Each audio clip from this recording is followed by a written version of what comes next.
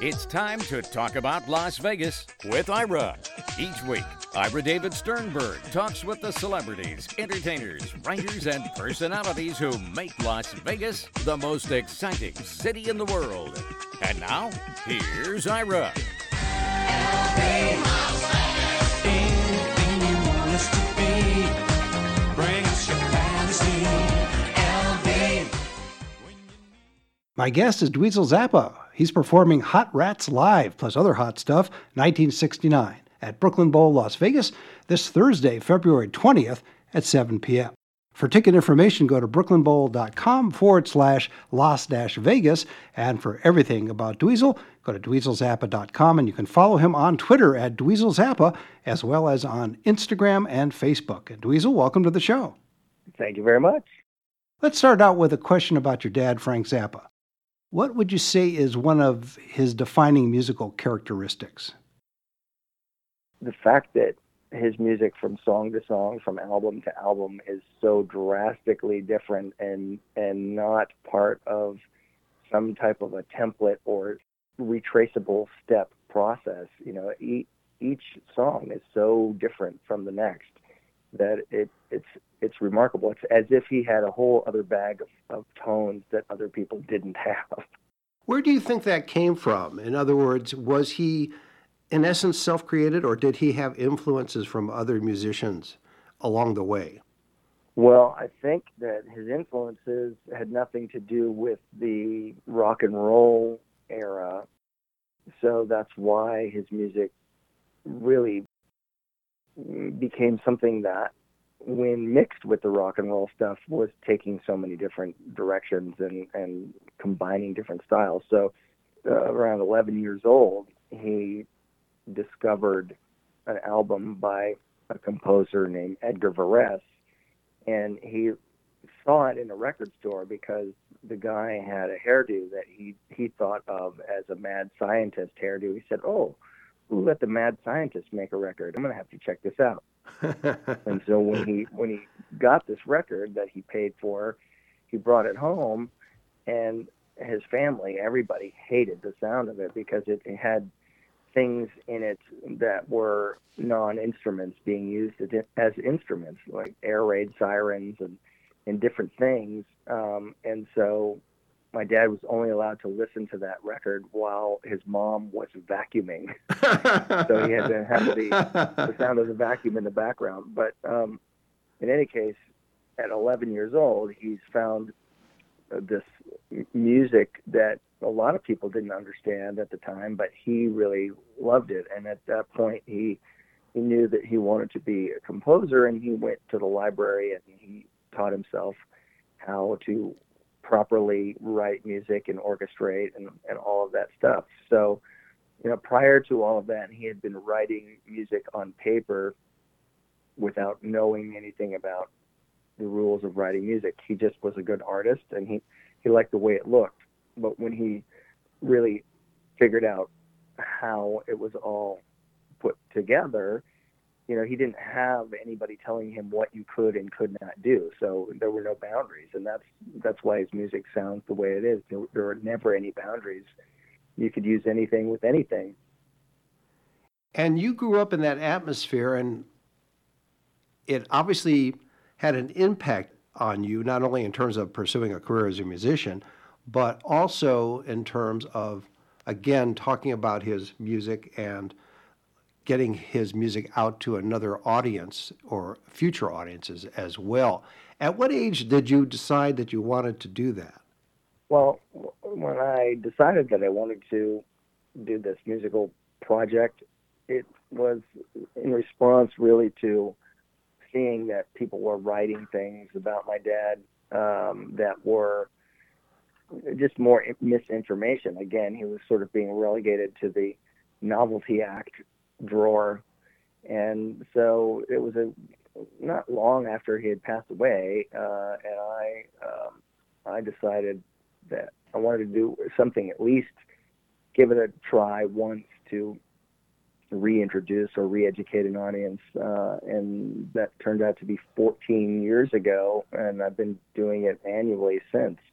I have played many of his songs and many of his most difficult compositions. So in that process, I've gone through my own version of musical university and have learned many more skills, not only for playing guitar, but for composing and other things that I never would have had the opportunity to do. So, it's been a worthwhile process for me on many levels, obviously for the love of the music and all of that. But I've learned so many other things that I can use in other areas. And, so it's a lot of work, but it's been something that's been rewarding.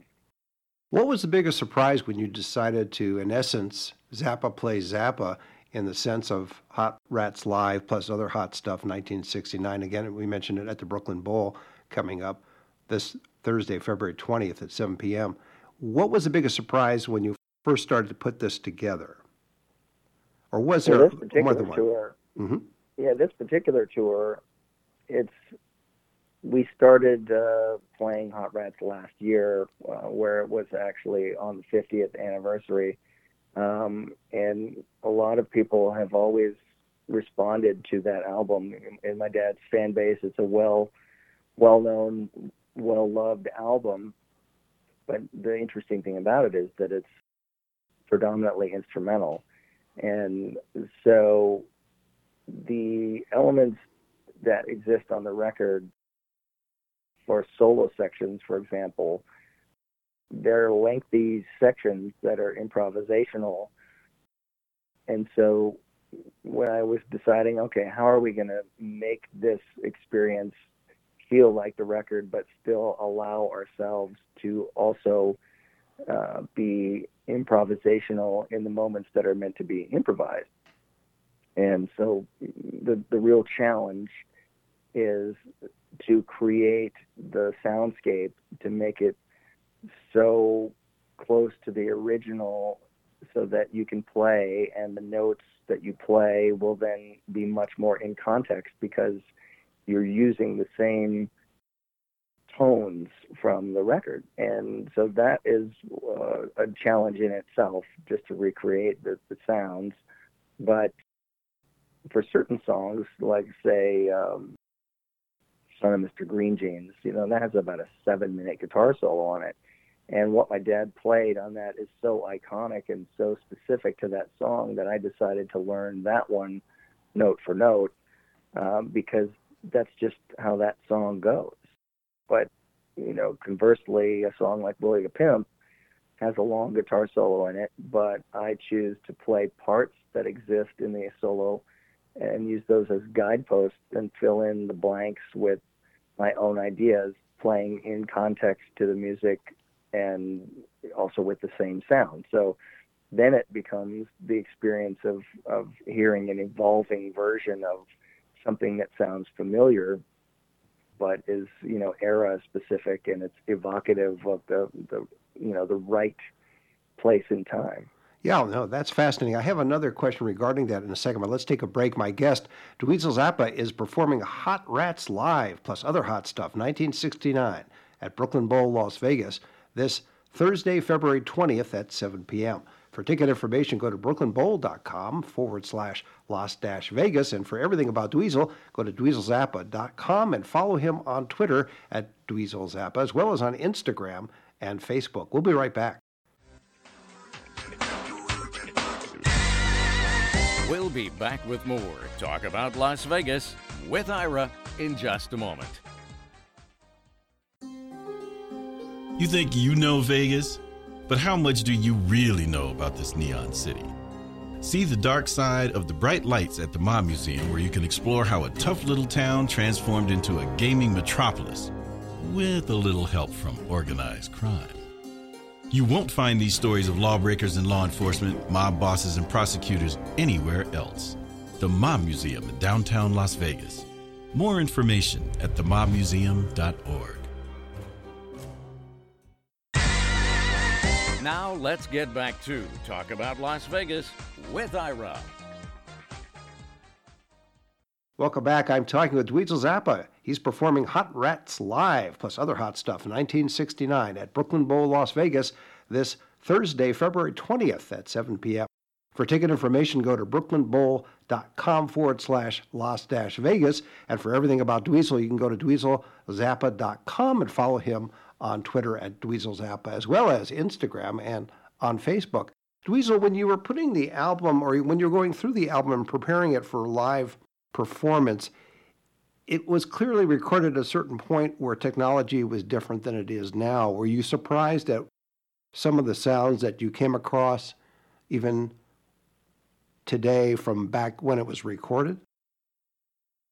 Well, the thing is, if you do a little research, which I have, inspected things about the album myself, it was one of, if not the very first albums that had a stereo drum sound. So stereo is ubiquitous at this point, but back then it was a new thing that people were being exposed to, and it added depth and all of these different kinds of characters to the sound that made it more realistic and more open. And so I think that's one of the things that contributed to people being excited about the album is the time and place as far as technology, and then hearing what became possible. But beyond that, my dad was doing things in the studio that people weren't aware of in terms of tape speed manipulation. So he was recording instruments at different speeds, which then would give the instrument a different range. So certain things were recorded on horns where they were able to play notes that weren't possible unless they were recorded at a different speed. So he was creating new instruments in the process, changing the speed of drums and recording bass guitar at different speeds and getting different textures from that. But when you hear the album, you're not really aware of that. You're just hearing a collage of sounds that sound very unique and intricately put together. But that was a use of technology for composition that at the time really was very ahead of its time, and still, like, if you were to go and pick apart the song or any of the material on the songs and listen to track by track and see what textures were created as a result of that technology, it makes it that much more impressive that, here's a guy in his middle 20s who is just pushing the boundaries and being so innovative. But that was just a natural drive for him. And this was at a time when it was analog rather than digital. Well, some of the things that I'm referring to, like the tape speed manipulation, you can't even do that in the digital world, because you actually need the tape machine medium to actually get the right texture of it. There's things you can do to change the pitch of stuff, but right. It comes with artifacts. It changes. It becomes instantly more chipmunk-like than, with some of the subtleties of the way it was done with a tape machine. So, that's one thing that still stands as, if you really want to hear something do that kind of manipulation, it's still better done with a tape machine. Right. And, I guess that was my point, is that even in an era when it was analog rather than digital, he was doing things that you couldn't replicate exactly, even in the digital world, where we tend to think of in the digital world you could replicate anything, but not necessarily. Yeah, there's only a few small things that remain difficult to convincingly, emulate in the digital world. But, it's pretty crazy, the tools that exist now. So, for example, my dad's whole career, he recorded virtually every show that he ever did, and by the time that he had the ability to do it, he was dragging around with him a mobile recording studio, which was the back of a semi, and it had a bunch of recording equipment in it and tons of cables that needed to be brought into every venue. And you're talking about thousands of pounds of gear and cables, and a lot of people that have to set that stuff up. And this thing would have to be shipped over on a boat to go from the U.S. to Europe, and so it's hundreds of thousands of dollars to drag this stuff around. And so my dad typically would lose a lot of money on tour, but he was capturing all the concerts, and then he was able to recoup the money by making it into albums and getting record sales and publishing. But that world doesn't exist anymore. Now people think records are supposed to be free, even though they still cost you a lot of money to make. People are under the impression that, oh yeah, music, it has no real value. I should just, be able to get it for free, or at the very least 99 cents. Right. So that really needs to change. Music needs to be revalued and more appreciated. And one of the ways that may change that is technology. In the future, in the very near future, there's very real possibility that a lot of music, even the music that are by legacy artists as well as new artists, will come out in a format that will be a much more three-dimensional sound. So we were talking about how stereo became a new thing, but there's a whole platform of multi-channel surround type of sounding platforms, one of them being Dolby Atmos, that can give you a listening experience of things flying around your head, or you hear stuff above you or below you or behind you. And if you put that in the context of music, now it's like an audio movie for your ears, and that is got to be much more valued as a delivery system than standard stereo. And so I look forward to that type of thing catching on, so that people can enjoy music on a deeper level, but that it also opens up the possibility for artists to make money doing the thing that they're spending their life doing. It's ridiculous for people to expect artists to give their music away for free. Yeah, that always amazed me. Did your dad also film a lot of his concerts as well as record them? He did not film that many of them. That was way too high of a price. So there's very limited footage out there of full concerts. There are a few that have already been released. I think pretty much everything that has ever been filmed has been released in one way or another. But there's still, because he has such a vast catalog, there's still a lot of music that people never would be able to see performed, like a song like Billy the Mountain, for example. There's no footage of that song being performed live. And so me and my project, I've filmed a lot of shows that we've done. We haven't released that many things yet because it takes a long time for me to be able to go through everything and put stuff together. I have one DVD that we made back in 2008, but we have since probably filmed 10 shows, and I have a lot of material that I plan to put together that will include songs that really you can't find any footage of my dad playing, like Billy the Mountain, for example. So at some point I will put out a special project that has a lot of material, rare things that don't exist in a visual medium. I was thinking, too, that you could incorporate some holographic elements in some of your concerts in that sense, so that because of the technology and then the upcoming technology, you might be able to take some of that footage that you do have and create that kind of feel. Well, I'm not so interested in holograms. They may be okay for a current artist, a living artist, but for a deceased artist, I think it's really not such a bueno idea. Gotcha. Just a suggestion while we were talking.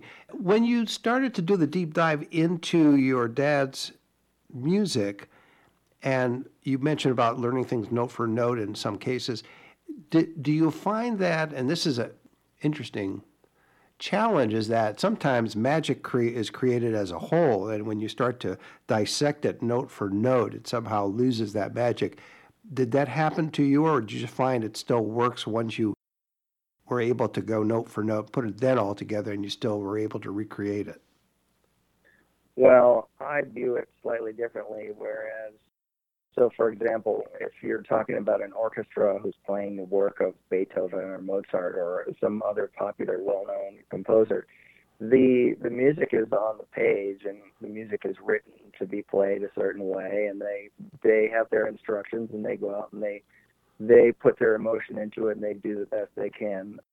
And essentially, you know, any orchestra is a cover band, and they're playing, you know, the music that is the hits, right? So when you take a song like what we were talking about, Son of Mr. Green Jeans, that song as it is, the sound, the production of it, the notes, and all those things, I view that the same as the notes on a piece of paper that are the instructions for an orchestra to play. Because if I want that song to sound the way that it sounds when I listen to it, you know, from the record, I got to do my best to try to recreate the sounds of the record and then, you know, play the notes that are on the record. So to me, it is just how that song goes. You know, that's how I want that song to sound, because I think it, you know, like if I change any notes to it, it's not improving it. You know what I mean? So right. That's the way that I look at that. But I know that my dad had a sort of principle in his music and in his performances of his music where he did not set out to try to recreate the sound of the record or play anything note for note like the record, because he wanted it to be different every single time. You know, but because we are specifically saying, hey, we're playing Hot Rats, I want it to be evocative of the record and of the era, and so it's a specific choice there. But I do have a balance of some of the other improvisational elements still exist. Songs that are supposed to have improvisation in them still have improvisation within them, but the other ones that have more specific structure, we are utilizing that and conforming to the structure. So that's kind of the way that it works within the music overall, and not just Hot Rats, but, you know, we will approach everything like that. But generally speaking, there is a lot of improvisation in the show, so that the magic element of something happening just at that time for just that audience, that's an important part of the show. Well, that's a great way to leave it. My guest has been Dweezil Zappa. He's performing Hot Rats Live, plus other hot stuff, 1969, at Brooklyn Bowl, Las Vegas, this Thursday, February 20th at 7 p.m. For ticket information, go to brooklynbowl.com/Las-Vegas. And for everything about Dweezil, go to dweezilzappa.com, and you can follow him on Twitter at Dweezil Zappa, as well as on Instagram and Facebook. And Dweezil, thanks for being on the show. Thanks for having me. See you next time. You've been listening to Talk About Las Vegas with Ira. Each week, Ira David Sternberg talks with the celebrities, entertainers, writers, and personalities who make Las Vegas the most exciting city in the world.